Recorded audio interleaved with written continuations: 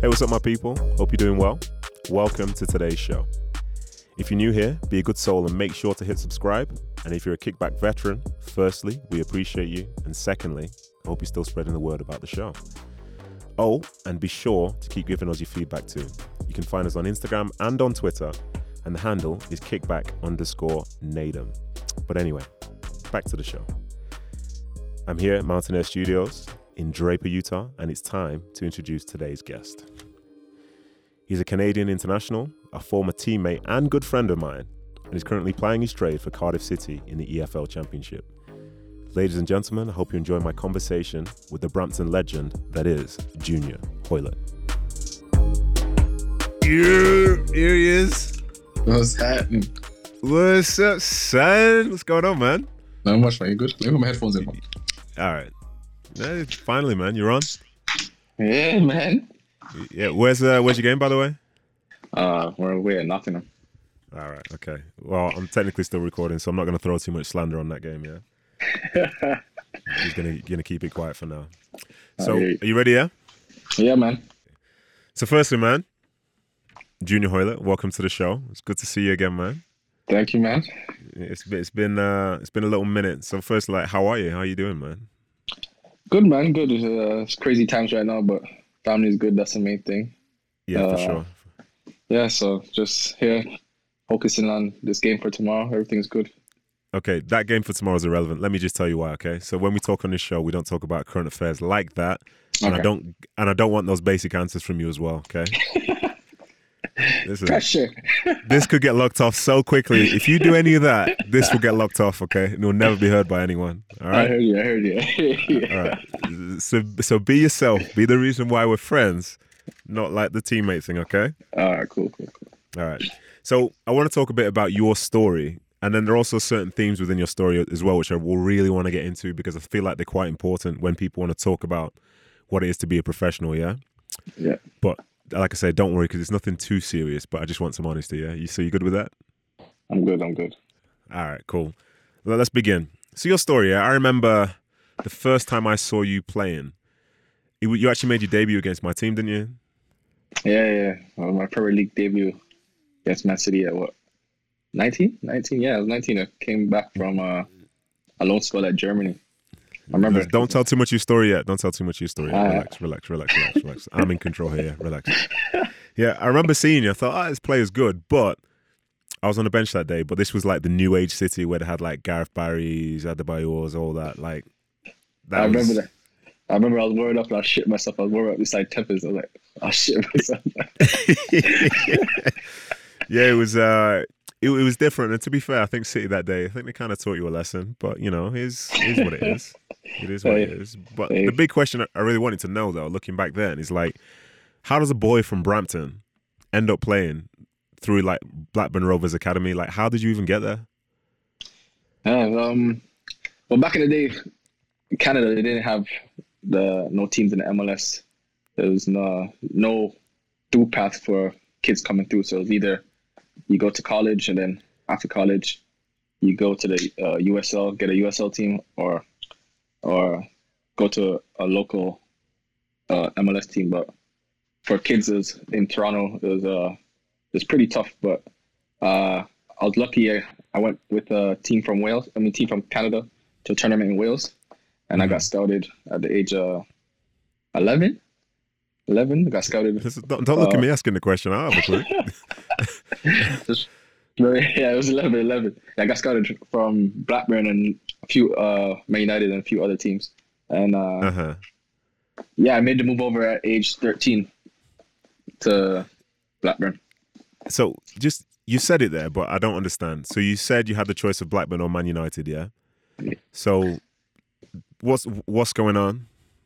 Well, at the time I went to trial with both, and my Blackburn was more interested in me, wanted me to move over at the age 13, and Man United hadn't made a decision. They still wanted me to come back and forth on trial, and wasn't determined to make that step.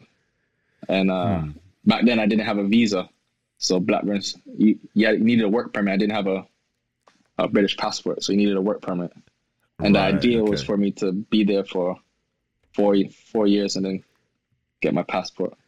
Right, okay. So was that frustrating then when you were going through, say, all the age groups in the academy, but you weren't actually able to make your debut because of the fact that there were work permit issues? Yeah, I remember at 16 when I was at Blackburn, and I got offered a contract, but I couldn't officially sign the contract. I couldn't get a work permit. So really? I was basically just training for about 6 months, just training, and I'm training with under 18s, the reserves, and everybody at the end of the week gets a match, but I don't get a match, so it was getting frustrating at the time. And then that's when they decided for me to go on loan abroad to play games and get the work permit. And where did you go to first? First, I went to Paderborn, on loan to Paderborn at age 17, and then I was there for 6 months, and then I went on loan again to St. Pauli in Germany. 6 months again? For 1 season. Ah, you went for the full season. Yeah. Which, were they both in Bundesliga 2? Yeah, Bundesliga 2. It was great. It was a great experience. You get to learn new tactics and how the German style play, how they were so organized, and the way they run their clubs is totally different than England. It was a good. I can't imagine you speaking German though. I tried my hardest. It's too hard for me, man. Oh, look, I could just imagine you just walking around saying, "Keine sprechen Sie Deutsch? Keine sprechen Sie Deutsch?" Ein bisschen.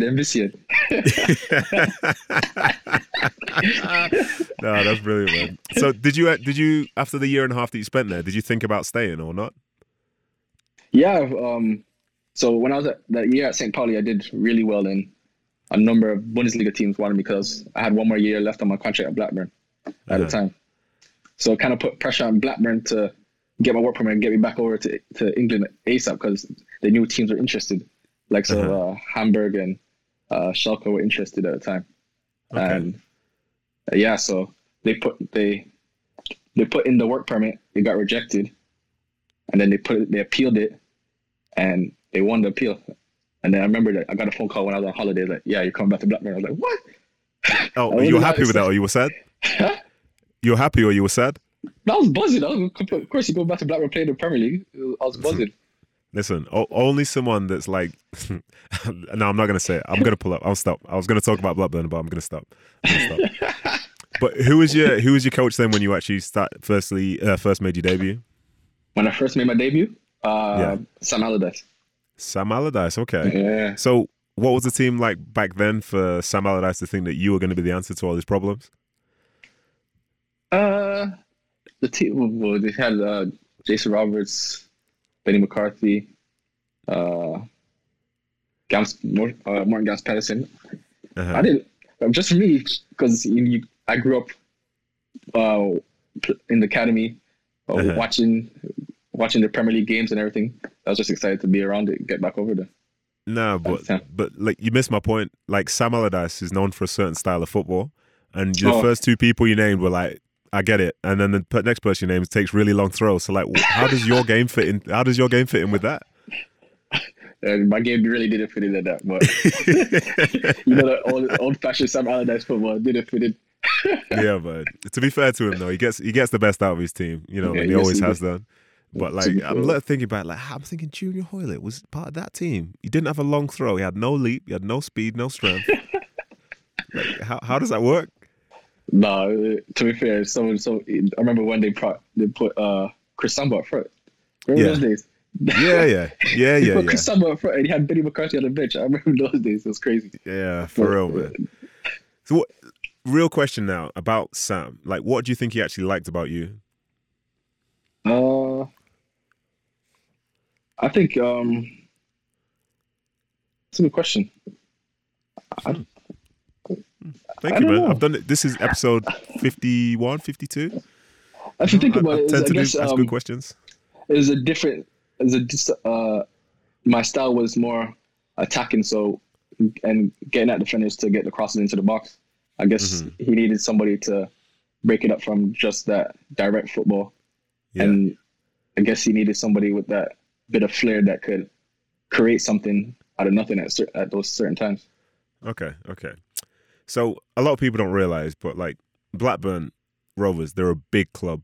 Obviously, they spent a lot of time in the Championship now, but they're a big club, and most people that I would speak to don't even realise that they've won the Premier League before. You know, like, as sick as it is, they've got the same amount of titles in the Premier League as Liverpool. You know, it's true. That's facts. So, don't want to throw Liverpool shade, but facts are facts, huh? You know what I mean? So what were like the fan expectations there, given the fact that at one point they were the best team in the land, but then, you know, for years after they were nowhere near it? That's true. That's facts. Blackburn has a massive history, but I guess like it's a turning point where they need to get back to that, which I don't think they'll get back to that era anytime soon. Did the fans still have some expectation like they should be winning every single week, or are they more realistic now? What now? No, just from back then, from when you were there. No, there was just at the time there was a mid-table team, and just happy to fight for mid-table. There wasn't expecting to win every week, in and out, because they knew at the time they couldn't compete with the likes of Man United, Chelsea, Liverpool, Man City. Everybody else. Yeah. But anyway, so after all that time, they're going through the academy, going through the whole like spell of traveling abroad and so on. You finally get your work permit. You spend some time in the team, and then you leave on a free. Why did you leave? At the time, we got relegated, and my contract was up. I didn't feel that the club was going in the right direction with the new owners coming in, and the way that the owners came in with the ambition. They wasn't bringing any players in. So at the time, I was in my prime, and I didn't commit to signing a new contract because I didn't know which direction the club was going. And then once we got relegated, I didn't renew my contract there. Listen, that's a big statement from someone who would be so young to decide that the only club they've known in the UK, like, you're just going to go and just leave because it's not right for you anymore. Like, who was advising you at that point? I had my father and my agent at the time working with me, and of course, once a young player I was playing week in, week out in the Premier League, and your name was ringing around. They thought at that time the best thing for me to do was see my contract out. Okay. Well, interestingly, anyway, after that, you say you went down for Blackburn that year, but my team, QPR, we stayed up. So you came and joined the enemy, yeah? You came and joined us, yeah? So my first question is, like, why QPR? At the time, Mark Hughes was there, and I worked under Mark Hughes at Blackburn. He's the one that first got me involved training with the first team week in, week out. And I was comfortable with his style of play and the way his ambitions and which he wanted the QPR to go at the time. And I think for me, there's a stepping stone. I knew I'd go there and get playing time. I didn't want to.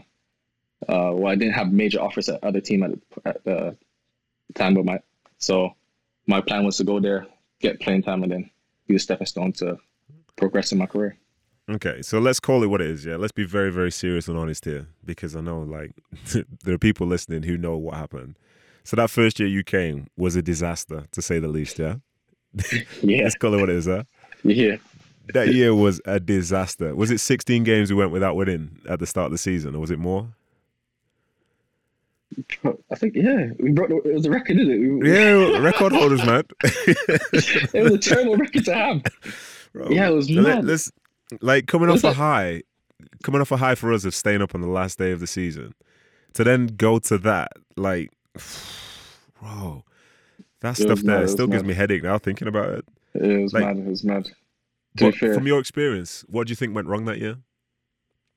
Actually, before you answer. Even though this may end up in the press, I don't work for the press, so talk to me like you would talk to me as if this wasn't going to the press. No, I think there's a number of stuff. I think at the time they signed a lot of players in that one window that wasn't committed and on the same page as other players. And there's I didn't think they gave Mark Hughes enough time to progress with the team. And then there was also people people in the team that was jealous and wasn't there for the cause of the team, and it disrupted the dressing room, and a lot of things happened behind the scene that reflected onto the field. Yeah, that's a fact. Even so, you've kind of mentioned certain things, but skimmed around others because you're not trying to throw anyone under the bus. Yeah, but I'll try and put a bit more on it. So I found that second year, and it was a little bit like that in the first year when I was there. Like the club, QPR as a club itself, it's got a tradition. It has a history, and for the recent years, it's been known as like a championship, mid-table championship team, maybe sometimes lower. And you have players who fit that mold, and that's what the fans were used to. Exactly. So the identity of the club was one which was built around, say, players like Jamie Mackie, Clint Hill, Sean Derrys, you know what I mean? People like that who did very well for the club. And then the year we stayed up, and then in the summer we started bringing in new players. So it wasn't necessarily players like yourself who could adapt and fall into that identity. But we had people on the same field someone who might have played most of their career at League One, next to someone who's played most of their career in the Champions League. People who are winning league titles and stuff like this. So the quality overall was there, but the chemistry in terms of making it come together and find success wasn't. And there was too much of a gap as well. Yeah, and it's tough when things get like that, because when you're winning, there's no stress whatsoever. It's perfect remedy. Like you win, no worries. But when you start losing, and now you've got 5, 6, 7 different ideas of how you're supposed to get out of the situation. Yeah, like, and everybody's pointing fingers. Listen, I've never pointed a finger in my life except at you. But anyway, like you'd have someone, you'd be playing a game, and you know we're away somewhere, and it's like a big team, United or Man United or whatever, and someone like Esteban might be thinking in his head, let's get the ball down and play, because he's used to being with Real Madrid and getting the ball down and playing. But then he could be playing with someone who came from the team from the Championship and League One, who's like, let's just get behind the ball and stand tough. But you need 11 people doing the same thing. Same thing, or there's nothing at all, you know. Exactly. And the frustrations from both sides, like one guy saying, why are you trying to play so much? The other guy saying, why are you not trying to play at all? Like the chemistry just wasn't not the chemistry. Like there were good people there. I don't think everybody was on the same page, and like I said, I don't think the manager had enough time to get everybody on the same page, and I think it was too much signings at the wrong time as well. I think the transition period was kind of rushed. Yeah, I would agree with that, because it kind of felt like going into that next year in the Premier League is not that we'd made it as such, but we've laid a foundation. But if you ever find a place that's got a lot of player turnover, it always ends up being a case where when things go wrong, things can go really, really wrong, because there's no identity to fall back onto, because you don't know what it is to be there anymore. But then again, like the fans were used to seeing one thing, but now there were players coming in who were good at another thing. So it doesn't quite balance out. But anyway, we'll come back to certain elements of that in a bit. But what would you say the best thing about playing at QPR was? I think meeting people like the likes of you, of course, and then obviously. I met a lot of people that I would keep in touch with now, and also I took the negative, and it helped me as a character going forward in my career. So for instance, like there's a spell at QPR that really tested me as a person, where I was nowhere near the team, and it helped me build character to really fight and especially work harder on and off the field, and actually take the craft serious to prove people wrong. And then I think that's credit down to people like you, Sean Wright Phillips, and a few others that had the time to help players where times were hard and people were just turning the eye at you and helping you get through times like that. I think that's one thing people take for granted as well. Yeah, that's a fact actually. But it's annoying because you've basically commented on a topic which I was going to get to later. Like, just listen, just let me lead this, okay? Let me lead this. I know you do your job. Let me do your job. Yeah, but what you said is true.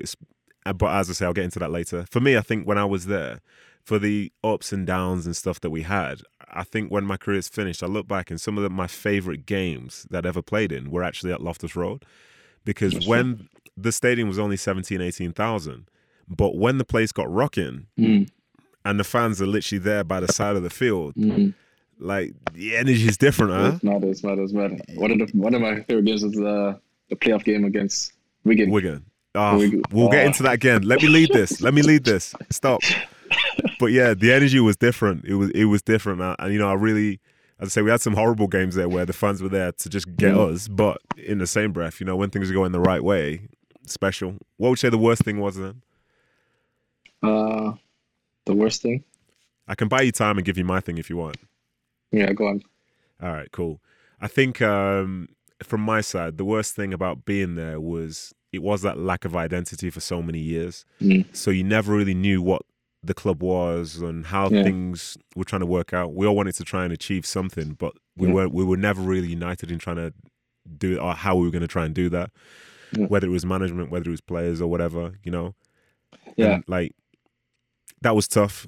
Because as well, when you go through spells where you're constantly losing, it's the worst profession in the world. Exactly. You know what I mean? It's miserable. Yeah, I think that's true, because I think that club could be a massive club and should be in the Premier League. And I think if it was like minor things, like the way it was run and certain things, that would have made a difference, and we could have turned that screw to help us to remain in the Premier League and lock down as a Premier League club. That was frustrating, because I knew that at the time we had the potential to stay in the Premier League and make a mark as well. But yeah, I think that was pretty frustrating. All right. So another question like this. So yet again, you leave another club on a free transfer. Why did you leave this time? At the time, I left because I wasn't happy with the backroom staff and how they was running it and how they treated me at a certain time. And I didn't think they had my genuine interest at heart to help me progress in my career.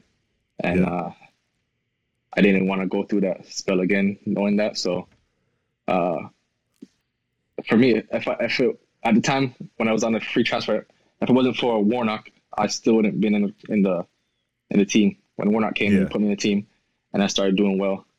Yeah. And then Hasselbank came in and he kept playing me, and I was doing well. Yeah. I could have easily still been in the stands because they didn't want me. But like football is crazy. Just one manager could change your career. So for sure. I think that was one of my main reasons I didn't want to stay at the club, because the backroom staff at the time didn't have my best interests at heart, and I was just lucky that another manager came in and put me in the position to play. Yeah, okay. So now you find yourself in Wales playing for Cardiff City. So what made you choose there? Warnock. This guy will follow a manager around the country, by the way. My God. Hey, I was out of contract, and and Warnock got a job, and he was the first person to call me. Okay. So as long as your ex-managers have a job somewhere in the world, you will continue playing, yeah? Hey, you gotta do what you gotta do, man. All right, okay. But yeah, that was the main reason. Warnock went there and he had a job there, and I respected what he done for me at QPR, and I knew he would give me minutes to play and help me get to the next level. Right. I don't know if this is too hot for the podcast, yeah. But with Warnock, I remember one particular thing he said to you when he was assistant. And I thought, should we go into it or not? What do you say? So, right, this is hot, okay? So nobody, please. Anyway, let's talk. So you were out of favour, but you made a squad, yeah? And we're getting ready for a game day. And Warnock was the assistant, but you were very much out of favour. Yeah. And the team got named. And then the coach, we won't name names, but the coach left anyway. And then Warnock came back into the locker room and walked over to you and says, "Oh, I love wingers, mate. You know, if I was coach, you'd be playing." And I thought, this sneaky man. I remember that.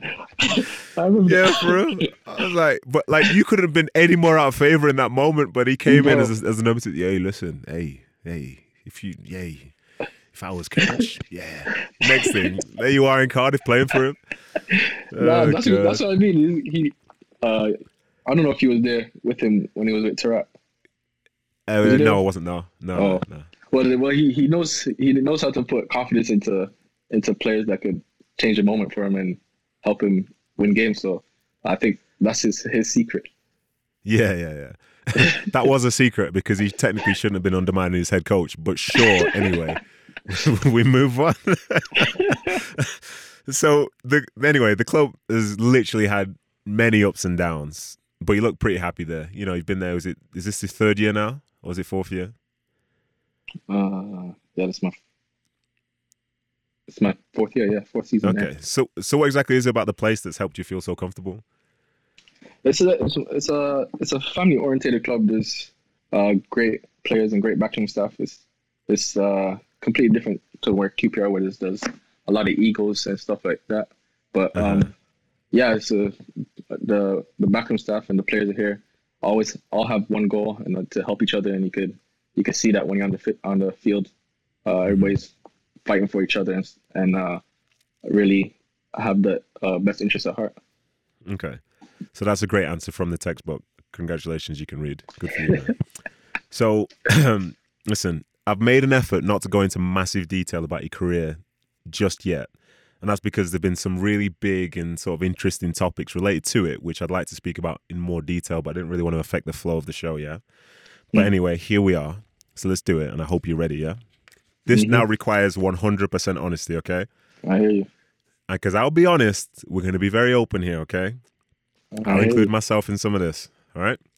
So, for you, you've had 2 permanent transfers that have come from being on a free from clubs, yeah? So the perception of you is always going to be that you turned down the chance to stay at the club, yeah? That's always going to be the perception. We're never really concerned about how the old fans would think of you. Were you never concerned, no? No. For me, it's what's best for me at the time. At the time, Blackburn, when I went on a free, I wasn't certain what direction the club was going. And at the time, QPR, when I left at free, I tried to get out numerous times before, but they wouldn't agree on a price or certain things fell through. And I happened to go on a free. At the time, my contract was running out, and I didn't want to be in that environment again. So for me, at times, it's what's for my best interest at heart.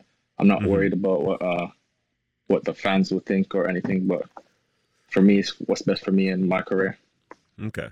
Because it's like, I know you and all the people who are in the same dressing rooms, you know you, but people on the outside, they only ever know you according to your public actions. So some of the grief that say you get given at some points, like, it cuts me a bit deep because like we're friends and we're friends based on like who you are as a person. But like I say, you're always being judged on what happens on a Saturday or why you're not at a club anymore. So I remember, I think it was 2017 maybe. You come back to QPR, but playing for Cardiff, and you get booed on your return. Like, how did that make you feel? Yeah, it kind of hurt because when I go on the field and play for any club, I always give 100%, and I always work hard for the team. So it did kind of hurt, but I kind of expected it because like I said, the perception, people might think I just left on a free. I didn't care. At the time, but yeah, it did hurt because it was a great club that could have done a lot of things, but it's just the way it ended wasn't appropriate for the club. But like I said, it's my best interest at heart and what I need to do for me as a person, and I didn't think what other people think about me, so it did kind of hurt in a way, but I kind of expected it because what the perception of me at the time was. Did it affect your performance, do you reckon, the first time you got booed there? For the first part of the game, I think it did actually, because you go to Loftus Road, the fans are on. You can hear every single thing. So. Yeah. Every single word. Yeah, you can hear every single word. Even when I don't have the ball, people are yelling at me. And things like that. But yeah, for sure, it did affect me especially at the beginning. Mm-hmm. And I think because you can hear everything, every single thing, and the crowd is right on top of you. So for sure. Have you ever been booed and felt you deserved it? No. You see, I knew you were going to say no. You're such an attacker. I bet in games you've been diving, cheating, doing all that stuff, and people boo you. And I'm just playing the game. I'm just playing the game, dog. I never been booed for diving and stuff like that. What have I been? Are you being serious? You've never. Have you? All right. Okay. This is on record now. Have you ever dived in a game before? Of course. Have you dived in a game away from home? I might have. Listen, so basically you've been booed before and you've probably deserved it because you've been cheating as an attacker. Okay, maybe, but I'm black those boos out. I love it, man. I love it. All right. So also I've been booed loads, by the way, but that's irrelevant. Speaking of QPR, yeah. So the two of us, we were involved in some really, really bad seasons, yeah, while we were there. Probably like career low seasons. And you, myself, and a few others would get a lot of grief from our own fans. Like, I'm not talking about, say, Jose Bosingwa grief, like when he was there. I'll say Stefan Mbia grief, because that was different. that was like pantomime villain different. But, like, how did you used to cope with it?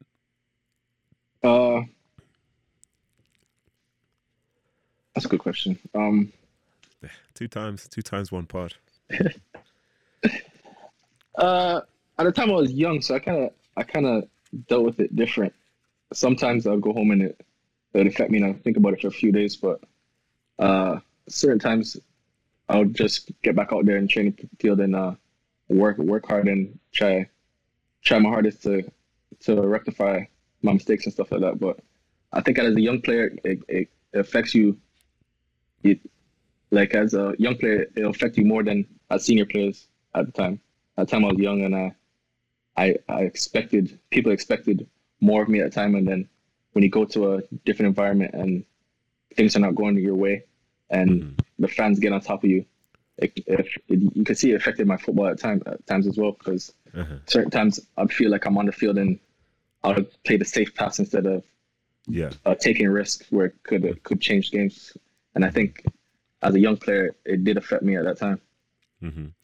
Yeah, I would agree, because there were times in my 6.5, because you were there for a while, but I was there for 6.5 years. And there were times when we were just not winning games and the fans were making it very clear who they liked and didn't like. But when you knew that they didn't like you and you go in there and you probably weren't going to win, like winning, it's like it solves everything. Exactly. It solves every problem. Fans will be happy, players will be happy. If you're not playing well, it doesn't matter because you're winning.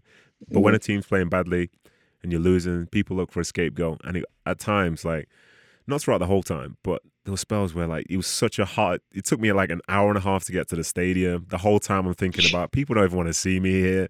Step out on the field, I get booed before the game, get booed in the game, get booed after the game. People waiting for me outside the game. Like, that stuff is tiring. Trust me. And it does affect you on the field as well. 100%, yeah. 100%.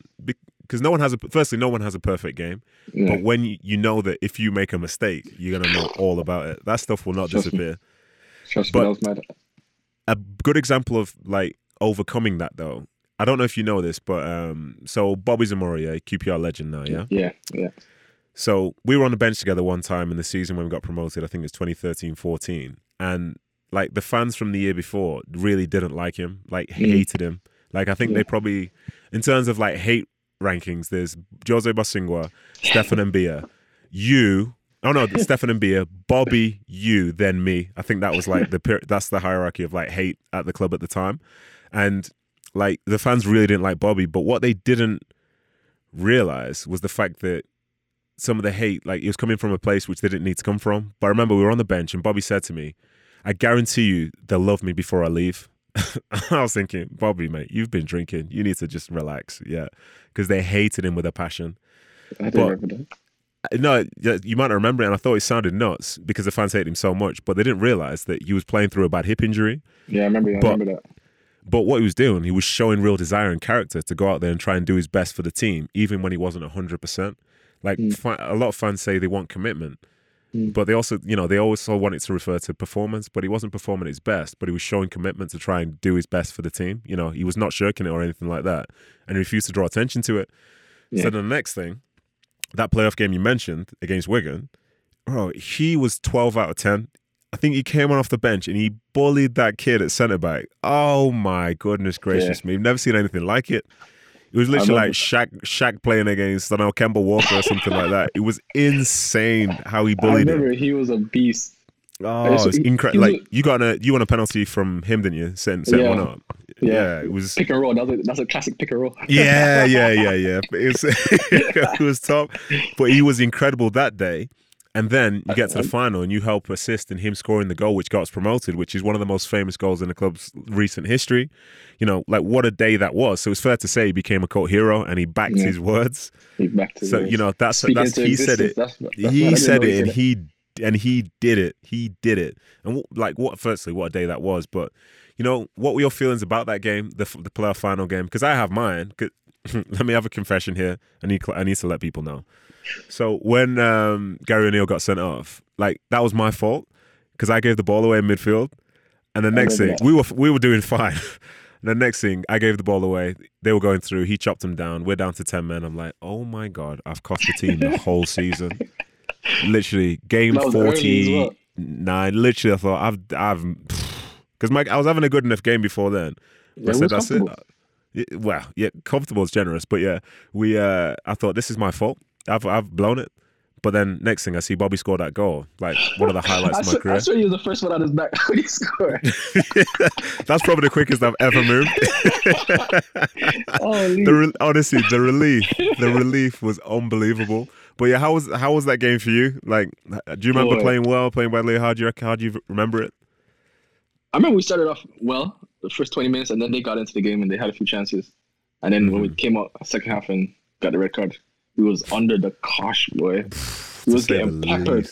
Oh my god! He was getting peppered, and then I looked up, I seen 80 minutes, and let's just reach to overtime, get into penalties and that, and then and then we hardly got up into the final third, huh? Yeah, listen, I didn't know there was a final third. They were just playing to the halfway line. We was getting peppered, and then was it a throw-in? And I swear I miscontrolled it. I miscontrolled it, and it went over, and and then I was just like, fuck it, let me just chase it down. I got the tackle, and I seen Bobby running, but my legs were so tired from defending. It was the worst cross ever. But it was so bad though. Keogh struggled to clear it, and the next thing, ball falls to Bobby Zamora on his left. That's cash. And then when he finished that, I was like, yes. Yes. For real, man. For real. Especially because Derby that day, they then needed to move the ball quickly and kick it long, but that's not their style. Yeah. So they didn't really know how to do it. So he played into us because you kick a ball in the box, Richard Dunn's heading that away. Facts. Exactly. You know what I mean? No questions. But to change the subject again, so you as a player now, you've been promoted twice, I believe. Yeah. Relegated 3 times. Yeah? Yeah. So that's a bit yo-yo-ish, you know what I mean? But it's not this because, at least you taste the big league. Exactly. But what type of mentality do you think is needed to be promoted from the Championship? The Championship is a hard league, man, because, on any given day, anybody could beat anybody. I think the most important thing about Championship is you have to be consistent, and there's always going to be a moment in the Championship, a spell where it's not going your way. I remember Cardiff at Christmas period, we lost 4 in a row, and we dropped out of the top 6, and everybody thought it was finished for us. And then we went on a run and we won 8 in a row. So I think mentally, Championship, you got to be mentally strong, because you could go to the bottom. You could say the bottom team, and they could turn you over 3-0 on any given day. So any team could beat anything. So I think you have to be mentally strong for the Championship.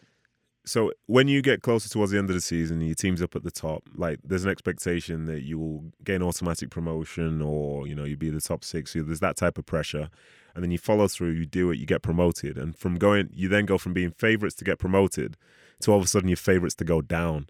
Like, how do you then overcome that mentality in terms of being the underdog after you spent the last year being the favourite?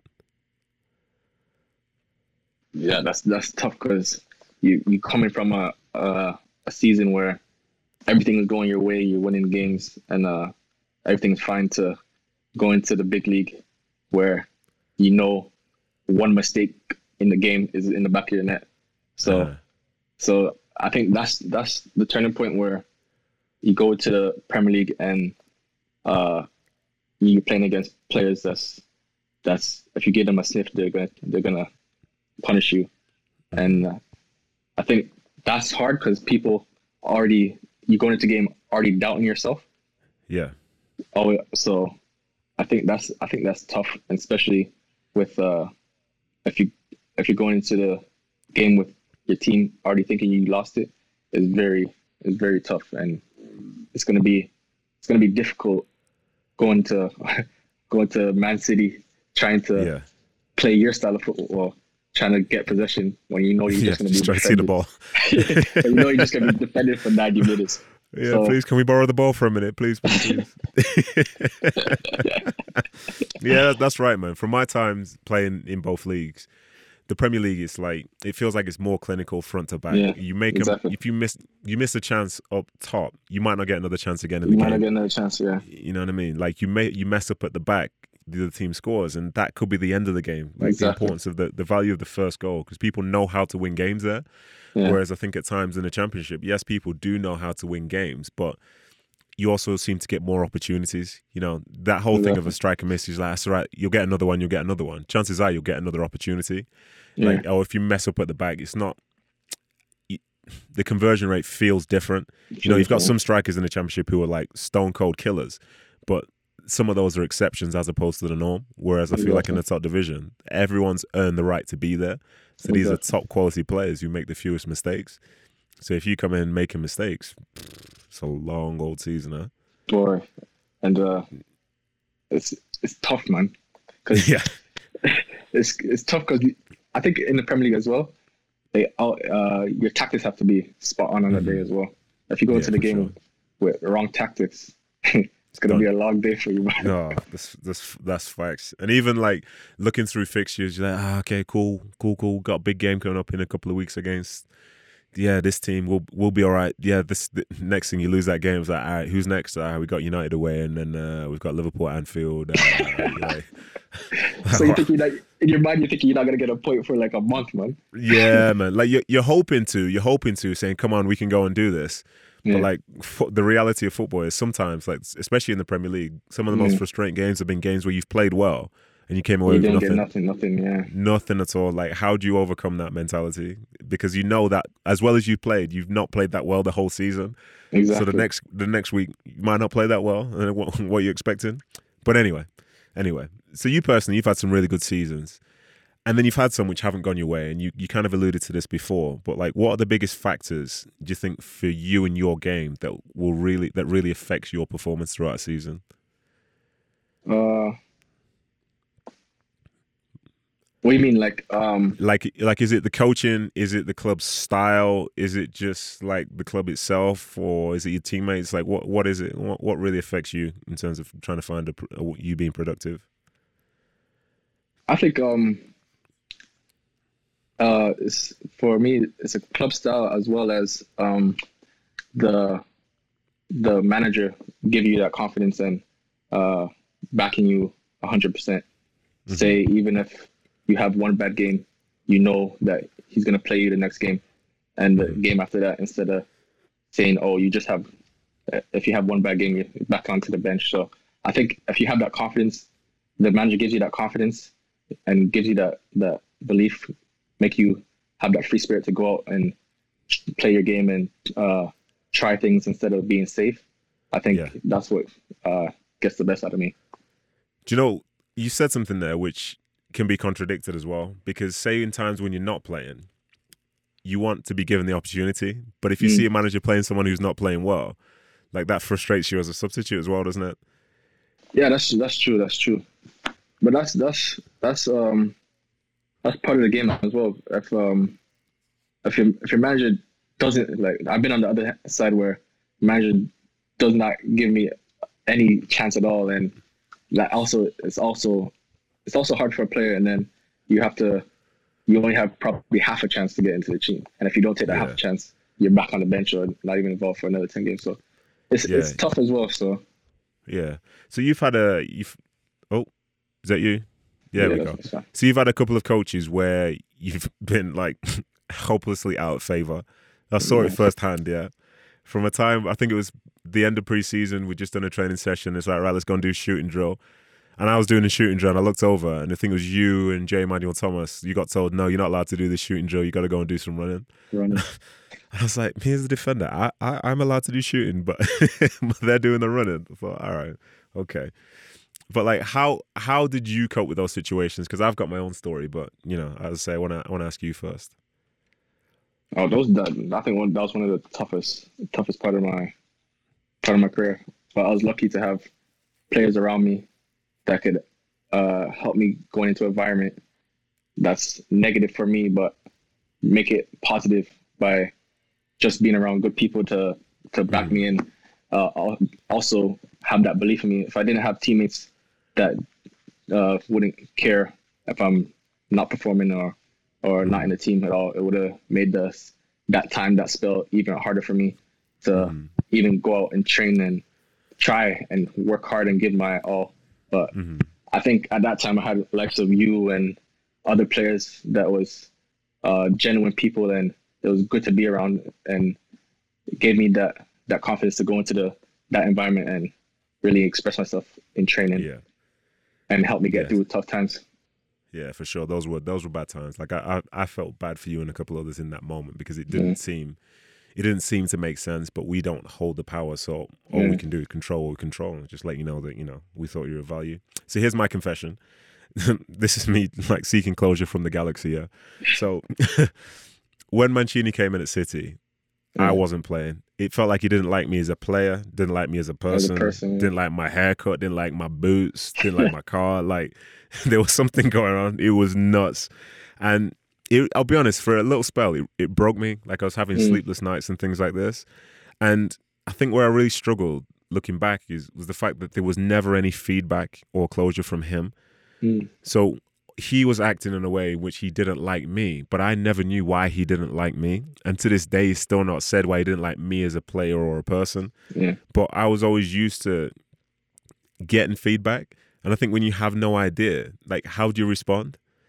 There's nothing better as a player, say, when someone says that maybe you're not this or maybe not that, and you prove them wrong, and they say, yeah, I was wrong. This is who you are, because you've like elevated your performance in a way whereby they had to change their mind. But when you can't, like, I could have scored 25 goals in training in a week and conceded none.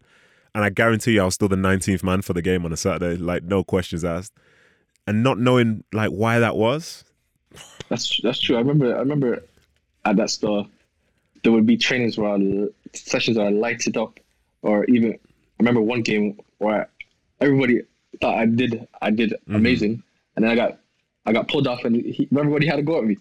And and I was thinking, I just played a decent game, but I think it was, like you said, you wanted that clarification where they tell you and honestly what they think about you, but they always find one little mistake, even if it's not a mistake, to get down on you. But I think that was a tough time as well. Yeah, it's the danger of being the scapegoat, really. I think one thing I loved about, say, when Jimmy was coach with us at QPR, was that he came down on everyone the same. Exactly. You know, so if you did well, you say you did well. If you did badly, it doesn't matter whether you're the captain or you're the 25th man. Like, you were getting the full energy. You know what I mean? And it's like, true. I respect that because it keeps you more on your toes. Yeah. You know, whether you agree with his tactics or don't like him as a person, whatever. Like, he was the closest coach I've seen in recent time who comes to being held as fair. You know, and I feel like as a player, that's all you want, because then you can adapt your behavior around it. But anyway, you're playing pretty good now. You know, you seem pretty settled now. You've got a coach who loves you, and you know you're highly favored, so that's all good. But again, it highlights the sort of difference in football, pro football, about the expectation versus reality. You know, we talk about it on Instagram based on pictures and all this, but the expectation as a player is you come through an academy, you play for a first team, you play week in, week out, you stay there the whole time, you do well, fans love you, you retire, happy days. And then as I got older, I realized this is less than 1% of all players that are doing this. You know, the reality of the situation is, you know, it's actually hard to try and find success in an environment where somebody actually wants you, because it's a game of opinions.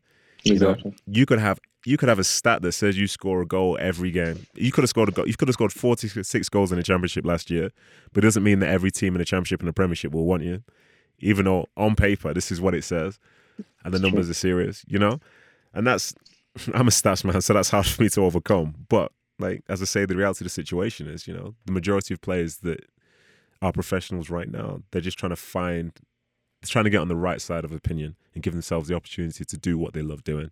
But I'm happy that, you know, you've got that now. So let's have a little look back here.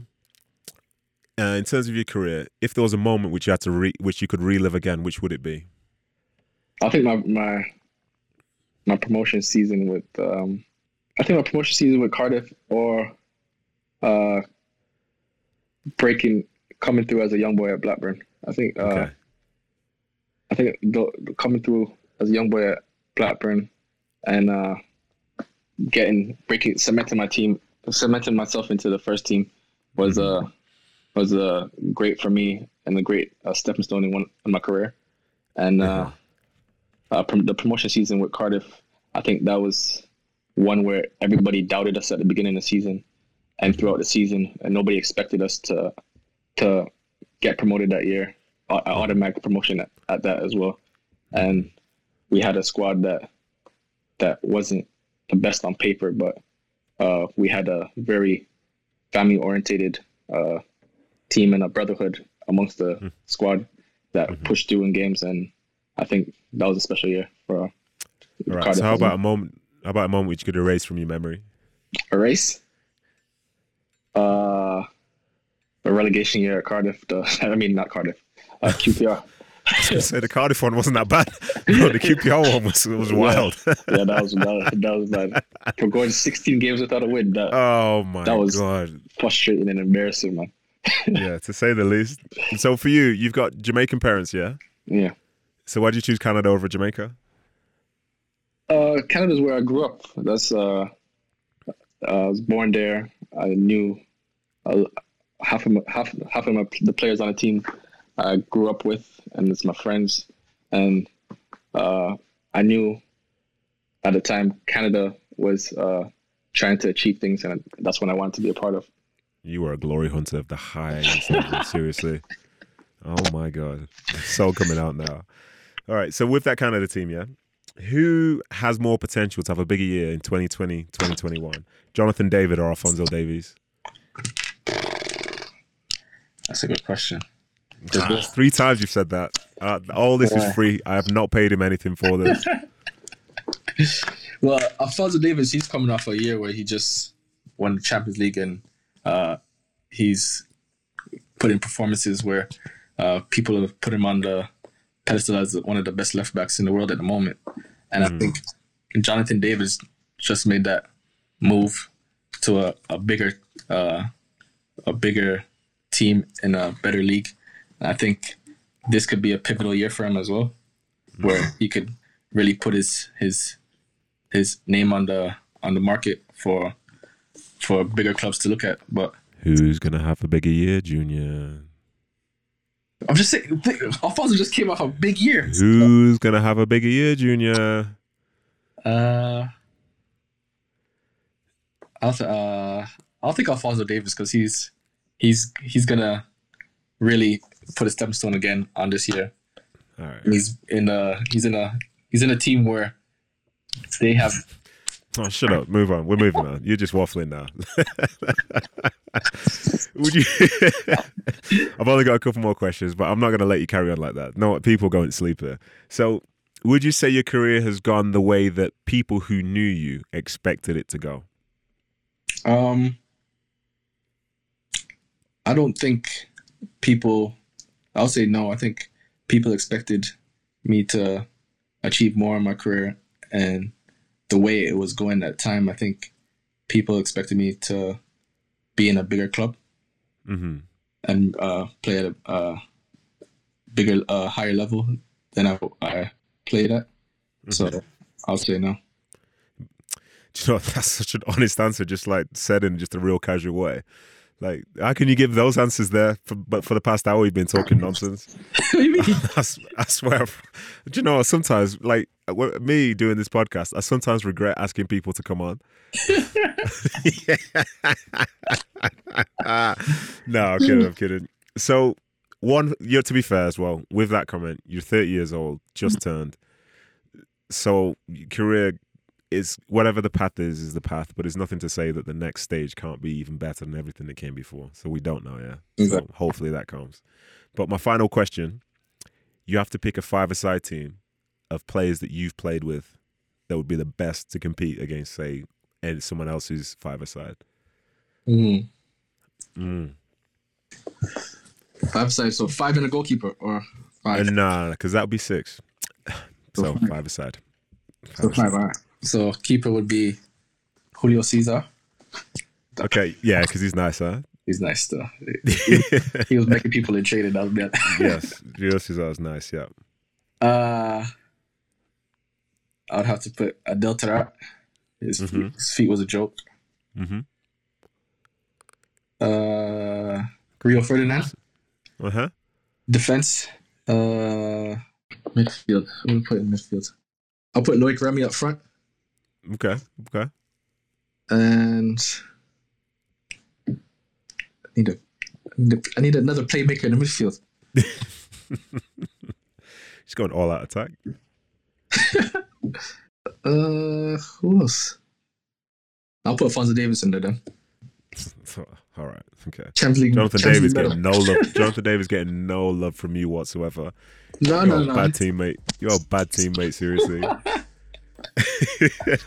No, but that's great, man. Thank you very much for coming on the show. Appreciate you, man. Good to see your face again. Love to the family, and good luck in this season's push for promotion, my brother. Thank you very much. Thanks, brother. So there you go, ladies and gentlemen. Junior is a really good friend of mine, and we're blessed to have shared some great moments together. I hope you enjoyed hearing his story and that you can appreciate a new perspective about being a professional footballer for a club which isn't solely focused on winning trophies at the highest level. But anyway, thanks for listening, and thanks to the most important part of the show, producer Ryan Hale and media manager Skylar Warwick, and thanks to Mountain Air Studios, Draper, Utah. Stay safe and stay tuned. Shout out to Tupac Life. Pew, pew, pew. Pew, pew, pew.